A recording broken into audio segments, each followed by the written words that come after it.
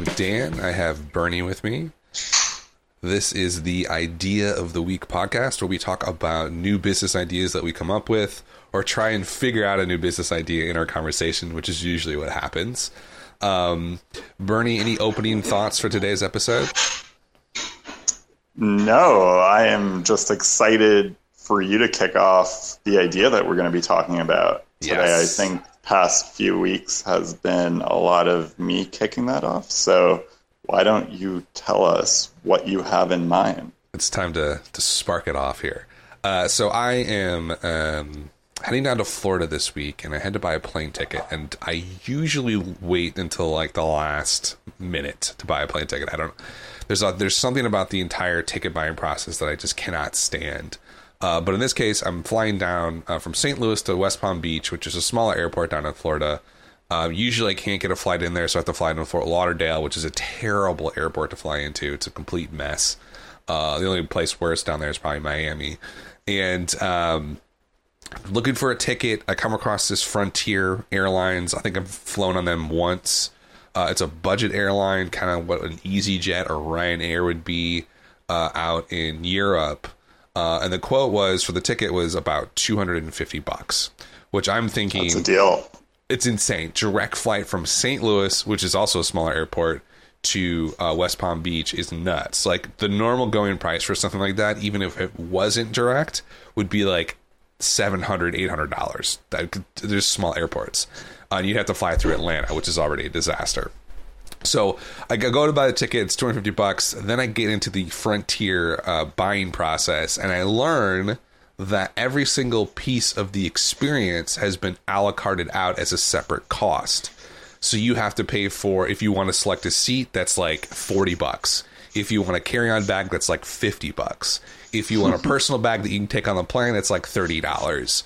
And it just sort of adds up. And it got to the point where the quote-unquote extras for the, I would call a baseline customer decent experience, were more, almost as much as the ticket itself.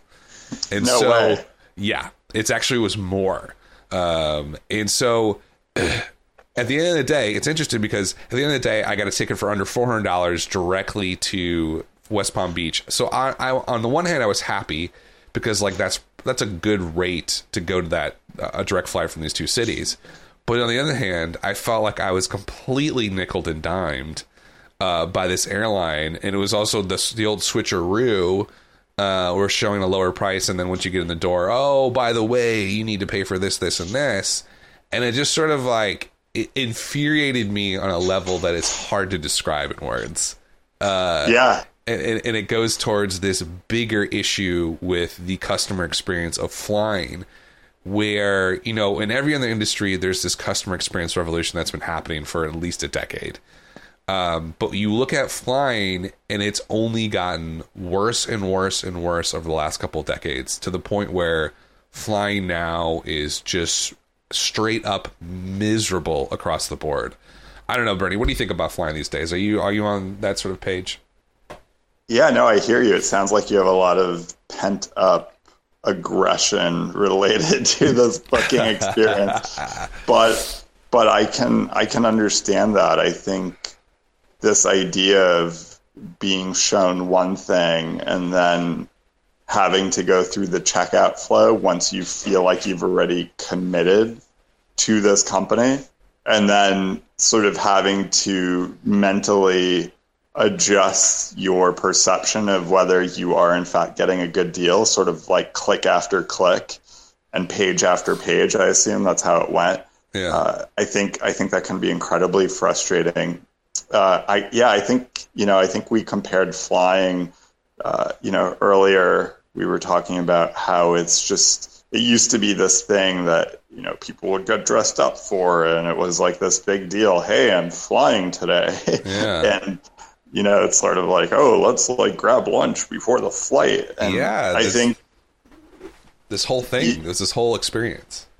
Yeah. And it was like, oh, I'm, grabbing a soda and meal at the airport lounge before, and there was sort of like this expectation, like maybe this silent code of you're going to get dressed up and whatnot. And I think that's all gone. That's all out the window. And I think, flying has become something that has brought the world together. We're a much closer world, not just through technology, but the physical distances between us has also diminished given the rise of discount carriers and also competition now from the more traditional airlines that were the incumbents. And what you see is just flying is truly something for the masses. It's not really this exclusive club or this sort of thing to be, getting dressed up for. You can put on your like Adidas sweatpants, a pair of sneakers, and a t-shirt that you slept in and hop on a plane. And there's absolutely nothing wrong with that.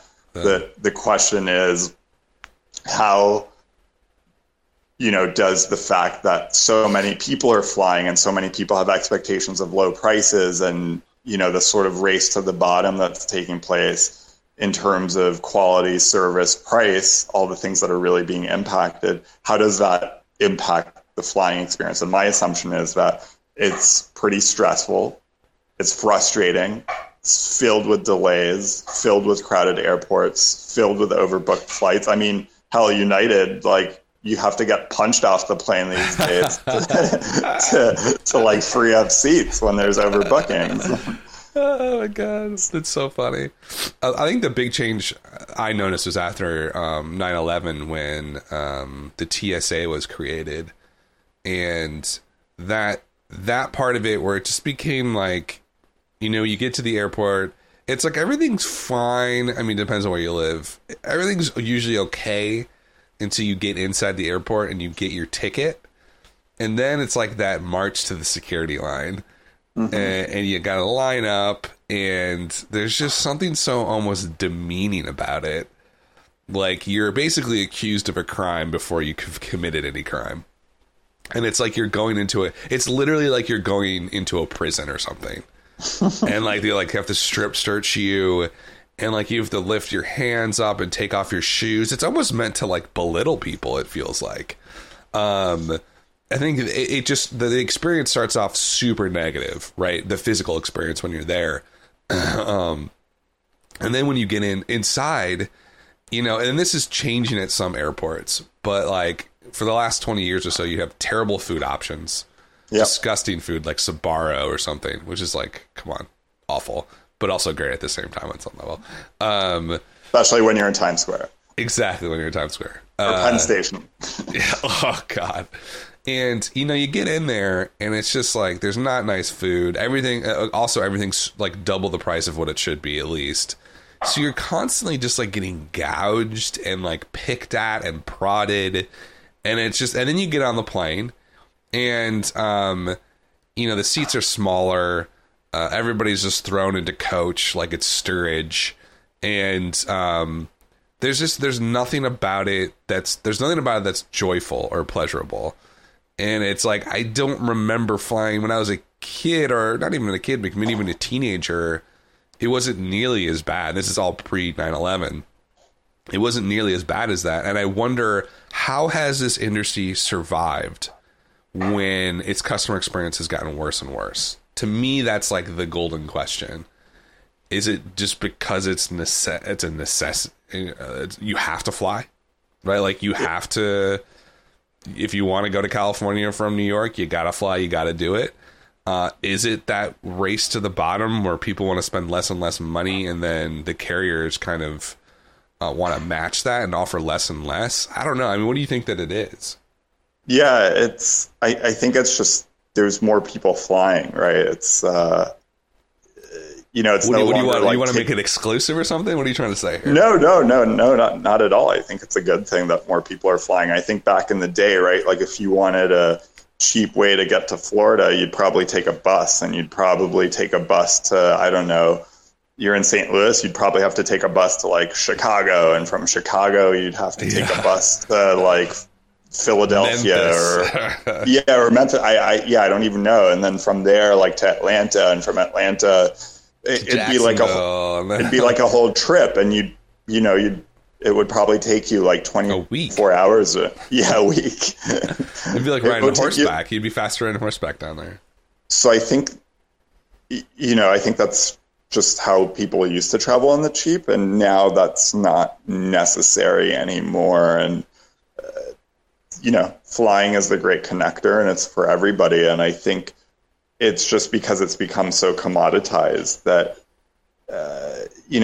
has the expectation of experience gone down? I think, like, if you're flying for really cheap, maybe you don't really expect much at all. But the challenge is when you're not flying for cheap, then you start wondering, like, well, I'm paying $700 or $800 for a ticket, and you're being subjected to just a terrible experience all around, and your space is violated, your privacy is violated, your sort of dignity at some points may even be violated. And on top of this, right, when you blend all of that and you mix it with a little bit of uncertainty of, is the flight going to leave on time? Is the weather going to be all right? Is the arriving flight going to be there? Are there going to be cancellations? Oh, God.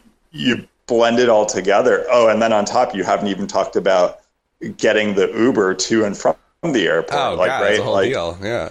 It's like a whole deal. Like, how much traffic is there going to be? Like, that's another thing. In big cities like New York now, you have traffic 24/7. This isn't like, gotta beat rush hour. You can be on a Sunday at noon, and you can be, like a mile from the airport, and there's just an ungodly amount of traffic, and you're already stressing out, and you're not just stressing out because of the flight. You're stressing out because, I have to go through this TSA thing.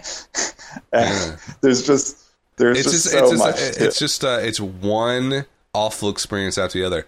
Like, when I had to take an Uber to LaGuardia once, this was probably 2 years ago, and the traffic was so bad within a mile of LaGuardia, the guy was like, dude, like, we're not going to get close for like an hour. Like, you should just get out and walk. So I got out and walked the last like half mile through like a neighborhood or something to LaGuardia. And it was just like, it was unbelievably awful. LaGuardia is like the worst airport in the world too. Although I hear they like built a new terminal. I don't believe them. It just seems like an awful airport. So like, here, how do we fix this? How do we, think about like on the way in, one of the reasons I always used to fly out of JFK was because, and it took me an hour and a half to get to the airport from, where was I? Park Slope at that time. Yeah, much longer than LaGuardia would theoretically take you. Correct, yeah. Well, it took me an hour and a half. I'm also in Brooklyn, right? Like, it's out in Long Island. So you're thinking, all right, it shouldn't be that bad. I could take a car. I could do all this. I don't do any of that. You know what I did? I would take the subway into Penn Station, and then take I think it was Penn Station, then take the Long Island Railroad all the way out to Jamaica Station, and then take the People Mover thing from the Jamaica Station into the airport. You know why I did that? Stress. Time. 100%. Yeah. I knew when the trains were going to be on time. I knew the experience. It's not amazing. The subway was the roughest part of that because you got a bag, you're on the subway, blah. But the moment you get on Long Island Railroad, it's a cruise, man. And then you cruise into Jamaica Station, just switch over to another little small train, and then you're at the airport. You don't have to deal with traffic. You honestly don't have to deal with a ton of people either. And so to me, I would just do that because I could always plan an hour and a half to just do that little trip. But then, when I was flying out of LaGuardia, I was like, oh, I can't really do that with LaGuardia, so I gotta get a car, and then that's what happens. It's just a horrific experience. It sounds to me that a lot of the stress comes from a mismatch of the expectation with the actual experience. Yeah, or a variety of the variation of the experience. Totally. And I think maybe if you drill down into those problem areas where the dissonance between the two is the greatest, that's where we might find some opportunity. I as you were talking, I was thinking about some of the things that's being done at airports and some of these companies that are popping up, and even like within the airline carriers, like what they're doing themselves. Like, for instance, JetBlue has this thing called Even More Speed. Yeah. And for, I think, like an additional $10 or $20, you can purchase Even More Speed, which allows you to skip the security line and go straight through. Love it. You you still have to deal with TSA, but then you're not sort of like in that big buildup leading to the TSA. You just know that you have this line dedicated to people who are willing to pay this premium, and you go straight through. So that's interesting. And then there's also a company called, I think, Clear. Yep, I've heard of them. Which I think you get your, what do you do? TSA like pre-check almost. It's related to that. Yeah, exactly, which is like a whole nother thing, TSA PreCheck. So I think this is like an added on thing onto the TSA PreCheck, and it has its own exclusive line, and you just sort of breeze on through. And I suppose it's really intended for people who travel frequently using flights. But I think that's clearly like an innovation that came from some of this frustration that you talk about. And then like once you're in the airport, that's its own mess, but I think it's understood that security can oftentimes be like the biggest aggressor of some of these frustrations, because maybe you're waiting in line for a long time, then you're sort of patted down and your space is violated. And like you said, you're sort of treated like you committed a crime or something. And then really it's up to like the carriers, right? And the experience on airplanes and what that looks like. And I wonder, like, is there a way as like a private enterprise to like get in there and do something better that you can like sell or license to these airlines to improve the experience once you're on the flight?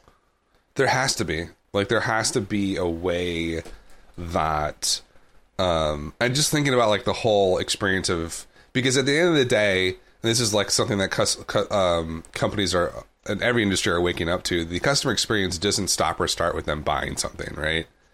It's like it's the holistic experience of them using whatever service you offer from the moment you start thinking about it to the moment you stop thinking about it. And if you think about it from that perspective, it's like, why hasn't a carrier like set up a system where they take the customer from start to finish all the way through? Like, why isn't there a carrier that comes to pick you up at your home to come get you? Why isn't there? So I think, go ahead. Just to interrupt you. So I think Virgin Airlines, if you fly business, they actually do that. So if you're flying to London or Europe business class with Virgin, they will come and pick you up. Love it. And then they have their own airport lounge where you can eat, drink, get a massage, get a haircut, get your shoe shined, like literally whatever the heck you want, you can do. And you can probably also compound that like with, I don't know if Virgin has their own terminal, but I assume that to really have that holistic end-to-end experience, they must also have their own security lines and things of that nature to really make it like a seamless experience. It's interesting because you brought up the point that like flying has become very democratized. Yep. And like, but when you do that and you start treating everybody as the same, you almost like treat everybody like they're nobody, is what ends up happening. And that's what's happened with flying. And I think like if there's a way to give the consumer back the respect they deserve, for choosing your airline, for choosing to spend $500 on a ticket, like that's like the first step, is like these airlines understanding that there is a relationship that's been built here that they have an obligation to uphold, whether that be the Virgin sort of way of doing it, where give this very exclusive, very high end experience, but I'm thinking even like, I used to fly JetBlue all the time. I would only fly JetBlue. And the only reason I would fly JetBlue was because it was out of JFK, Terminal 5. I knew my experience all the way there, like I've talked about. And I knew Terminal 5 very well. I knew what the food was there. It was there. They owned it, essentially. Yep. And I knew when I got on the plane that, like, I knew I had a TV. I wanted to distract myself. Everything was sort of plotted out for me from the experience perspective. And that's why I went to them over and over and over again. And I wonder, how is that repeatable? Like, what sort of level of exclusivity or service do they need to offer? I don't even think it has to be that high. Like, the Virgin's a cool example, but like, I feel like it could just be basic stuff. Even like when you go in to get your ticket, like that whole experience, depending on who you get at the ticket counter, can be like great or it can be awful. And I just don't see, I don't know. Like I flew on, I think it was American recently. I hadn't flown on American in 15, 20 years. And I got up to the ticket counter and the person was just like rude and kind of just had a terrible tone. And I was like, in what other industry could you spend $400 on something, have the person who's helping you with it be rude, and that would be okay? Cable. Does that exist? Yeah, but cable TV. Yeah, cable, I guess. But why is that? And therein lies the bigger problem. Monopolies. Right? Monopolies. So what is being monopolized? I think it's probably the routes, the airfares, the pricing. The slots in each terminal, those are all monopolized. And that's why I think that's the big issue with why we have what we have, is that there's no true competition besides this ticket fare. But if the ticket fares are like, all $400 or near that, there isn't really any competition happening. There's certainly a very little competition with the experience. You could argue it's collusion. It is collusion. It's price fixing. Exactly. And maybe because of this collusion, right, there's a floor to the bottom that people are willing to set. And you probably have, these budget carriers, and that's what we call them. But I bet you the big incumbents like the Deltas and Uniteds have made that very clear in their PR and branding. Like, hey, we're like a luxury carrier versus these budget carriers. But realistically, like, they're all colluding with each other, and the budget carriers are trying to pretend like, hey, we have this great deal for you. And then, like you said, you go through the checkout experience, and by the time you add on all those like little additional things, before you know it, you're going to be paying to go to the bathroom. You're going to be paying to like, which you have to do on Ryanair, I think. Yeah. Or they've talked about it, or you have to do it or something like that. And, at the end, I flew Ryanair in Europe from London to Amsterdam, and it was so absurd to the point where if you didn't have a printout of a certain document at the airport, they would charge you £20 just to print it out. And this document was not the ticket. It was like something else. Oh my and God. It was like in the fine print. And literally all you do is like you go to this desk that like validates that you have this document. They take it and they put like a special stamp on your ticket. Those £20 that you have to pay if you don't have that ticket is more than the price of the ticket. And I think you're starting to see some of that seep into, what we're calling discount carriers over here. And it's just a terrible experience. But the problem is the carriers on the higher end, if they're not doing anything to up the experience either, then you sort of have poor experiences on both sides. I think it's more common to say, oh, my flight today was actually pretty good. Like, I didn't have any problems. Opposed to like the lack of problems or the lack of interference is actually what makes it a decent experience versus actually having this truly, what in this experience world we call magical experiences. Like those don't need to exist in the world of flying, which if you compare that to how everything else is moving from consumer trends and just what people gravitate to, people want these delightful moments. They want to, have pleasant experiences in the moments that matter. They want to be uplifted. They want to be taken somewhere else. They want this, and flying really does none of that. Flying is like a true commodity. Like, you need us, we need you. You're getting on a plane, we're going to sandwich you on, and you're going to get to your destination safely. Like, isn't that enough? Yeah, exactly. But it used to be like one of those special experiences. And it's like, there's also a complication here too that I've heard before when I brought this up with other people or somewhere I heard this. Think about it, the industry is bifurcated into direct to consumer and B2B, essentially, because a lot of the heavy flyers are business travelers, right? Yeah. And so they will pay anything, right? So like if you are getting a business flight, let's say I have to be in Los Angeles tomorrow. Are you going to price shop? Nope. No. Are you paying for it? No, Nope. your business is. And so that creates this inflated, it's almost like the health insurance market, where you have these seats or these products that are being sold at hyperinflated rates because people are willing to pay for them due to time constraints and all this other sort of stuff. So that, I think that's another reason too why a lot of these carriers, especially the normal carriers and higher carriers, don't switch. It's because, well, 70% of our travelers are business people. They don't really price shop around there that much, or if they do, it's like, they'll pay like $650 instead of $700 or something like that. So I think that adds another complication to it. So you have you have monopolies, you have price fixing, you have a murky sort of business model where it's not really G2C and it's not really B2B or sort of enterprise level. And then you have it, and then I think you bring up a really good point how it's also splitting between the Ryanair discount experience, which goes in direct opposition to what every other industry is doing with customer experience. I mean, the exact opposite of what people are doing.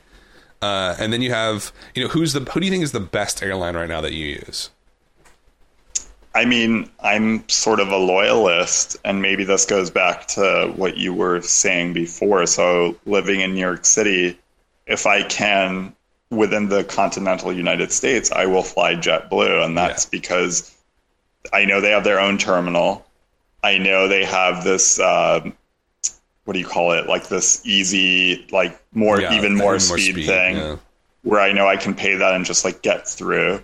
I know I can upgrade to Mosaic, or not Mosaic, upgrade to like even more space seats, which then gives you the even more speed. And it's all sort of packaged together. Yeah. And because they holistically own that experience to some extent, even though they still have to deal with TSA and then like all the food options in their terminal, and that those are still things that are a little off. I feel like that gives me more of a sense of control of what the expectation is at my departing airport.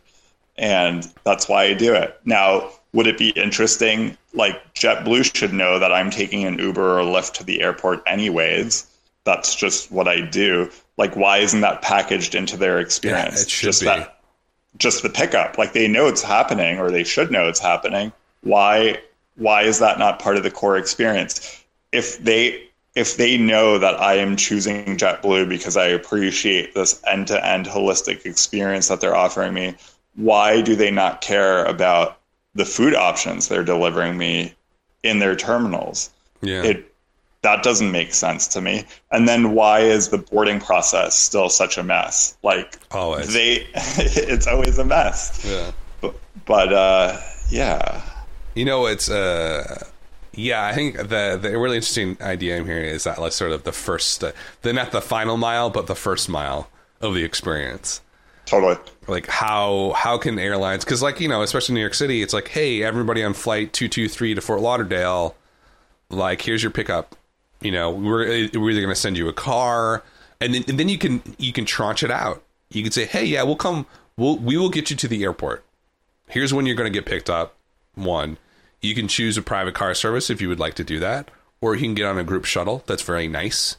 Just have to meet up here, like one location for like, a few passengers, let's say in the East Village or something. If you live there, I think that'd be amazing. And then like the moment you get on that shuttle, you feel like you're in JetBlue's hands and you don't have to think about it anymore. And then you're not stressed out, right? Like then you know that they're going to wait for you like the whole... Exactly, yes. And that's like the problem, like this perception, like the second all those components are farmed out to whether you're taking a Long Island Railroad, the subway, the air train, an Uber, a cab, whatever, like you still are looking at your watch. You're still like, okay, am I doing this with enough time in mind? And then on top, right, you get to the airport and you see a giant security line and you're like, oh my God, now I have to wait through that. Like, am I going to make it? I don't know. But if you knew that you were being picked up and the service was like a part of just the JetBlue experience, and again, like could be any air carrier, but if you knew that that was part of the experience, then also the second that you get into that car, into that shuttle, whatever it is, you know you're in their hands and you know that you don't have to deal with like the stress of time. And I think actually it's probably the stress of time that influences the sentiment towards that entire first mile experience all the way through check in, through security, eating, whatever it is. Yeah, that's it. That's one of the solutions, I feel like, because you can even get checked in as you get on the shuttle or in the car. Oh, yeah, genius. You know, I mean, then it's like, then they know that you're en route. Oh my God, this is so brilliant. This would help the airlines tremendously with like everything. They just keep track of you all the way through. And then they know if you're late, then okay, we'll you know, think about this. You get stuck in traffic on the way to LaGuardia, you're not going to make your flight for whatever reason. They'll automatically rebook you on another flight even before you get to the airport. Yeah, you don't need to even deal with it. No, they'll just automatically redo it. That's it. That's a solution. That's a solution. That's a solution. Yeah, for sure. And then like, I love it if like they could just literally, yeah, they pick you up and they take you to even TSA. TSA should be set up. Why isn't TSA for like Terminal 5? Why isn't that all branded with like JetBlue? Right? Why can't the TSA agent sort of be a jet, sort of like almost like a JetBlue employee on some level? And have to provide you that service. Exactly. Why can't JetBlue have their own TSA people? I don't know. I mean, that's a sort of maybe an outrageous part of it, but like, I would want the flow to be, you know, all the way through just that brand, because that's the only way it's going to get better. Because right now it's just such a shit show across the board, and it's so disparate that nobody seems that there is no holistic customer experience except confusion and chaos and fear and anxiety. And that's what it is. And it's all because of timing, pricing, frustration, all these factors that come up. And I think humans become hypersensitive when there's a sort of a finite amount of time that they have to like get to someplace and get through something. And there seems to be so many different roadblocks. Instead of something that eases you through this process, there's actually things intended to slow you down. Absolutely. You lose control, and the second you are at a loss of control, I think the human reaction is just to fight it, and that's why you see like aggression taking place at airports. You see it in the, you know, when people are getting ready to load up onto the airplane, they like call for zone A or zone 1, whatever airline you fly, and literally like 200 people are starting to jam up to the line, and they have to say, no, excuse me, this is zone A only. And then people are getting frustrated, and then it's almost like class warfare taking place before you get on the flight. It is. It's so true. Where it's like almost like the people who pay extra or flying first class or business are getting like shamed on the way in. Because they have to like push through everybody else. I'm telling you that every part of this experience is terrible.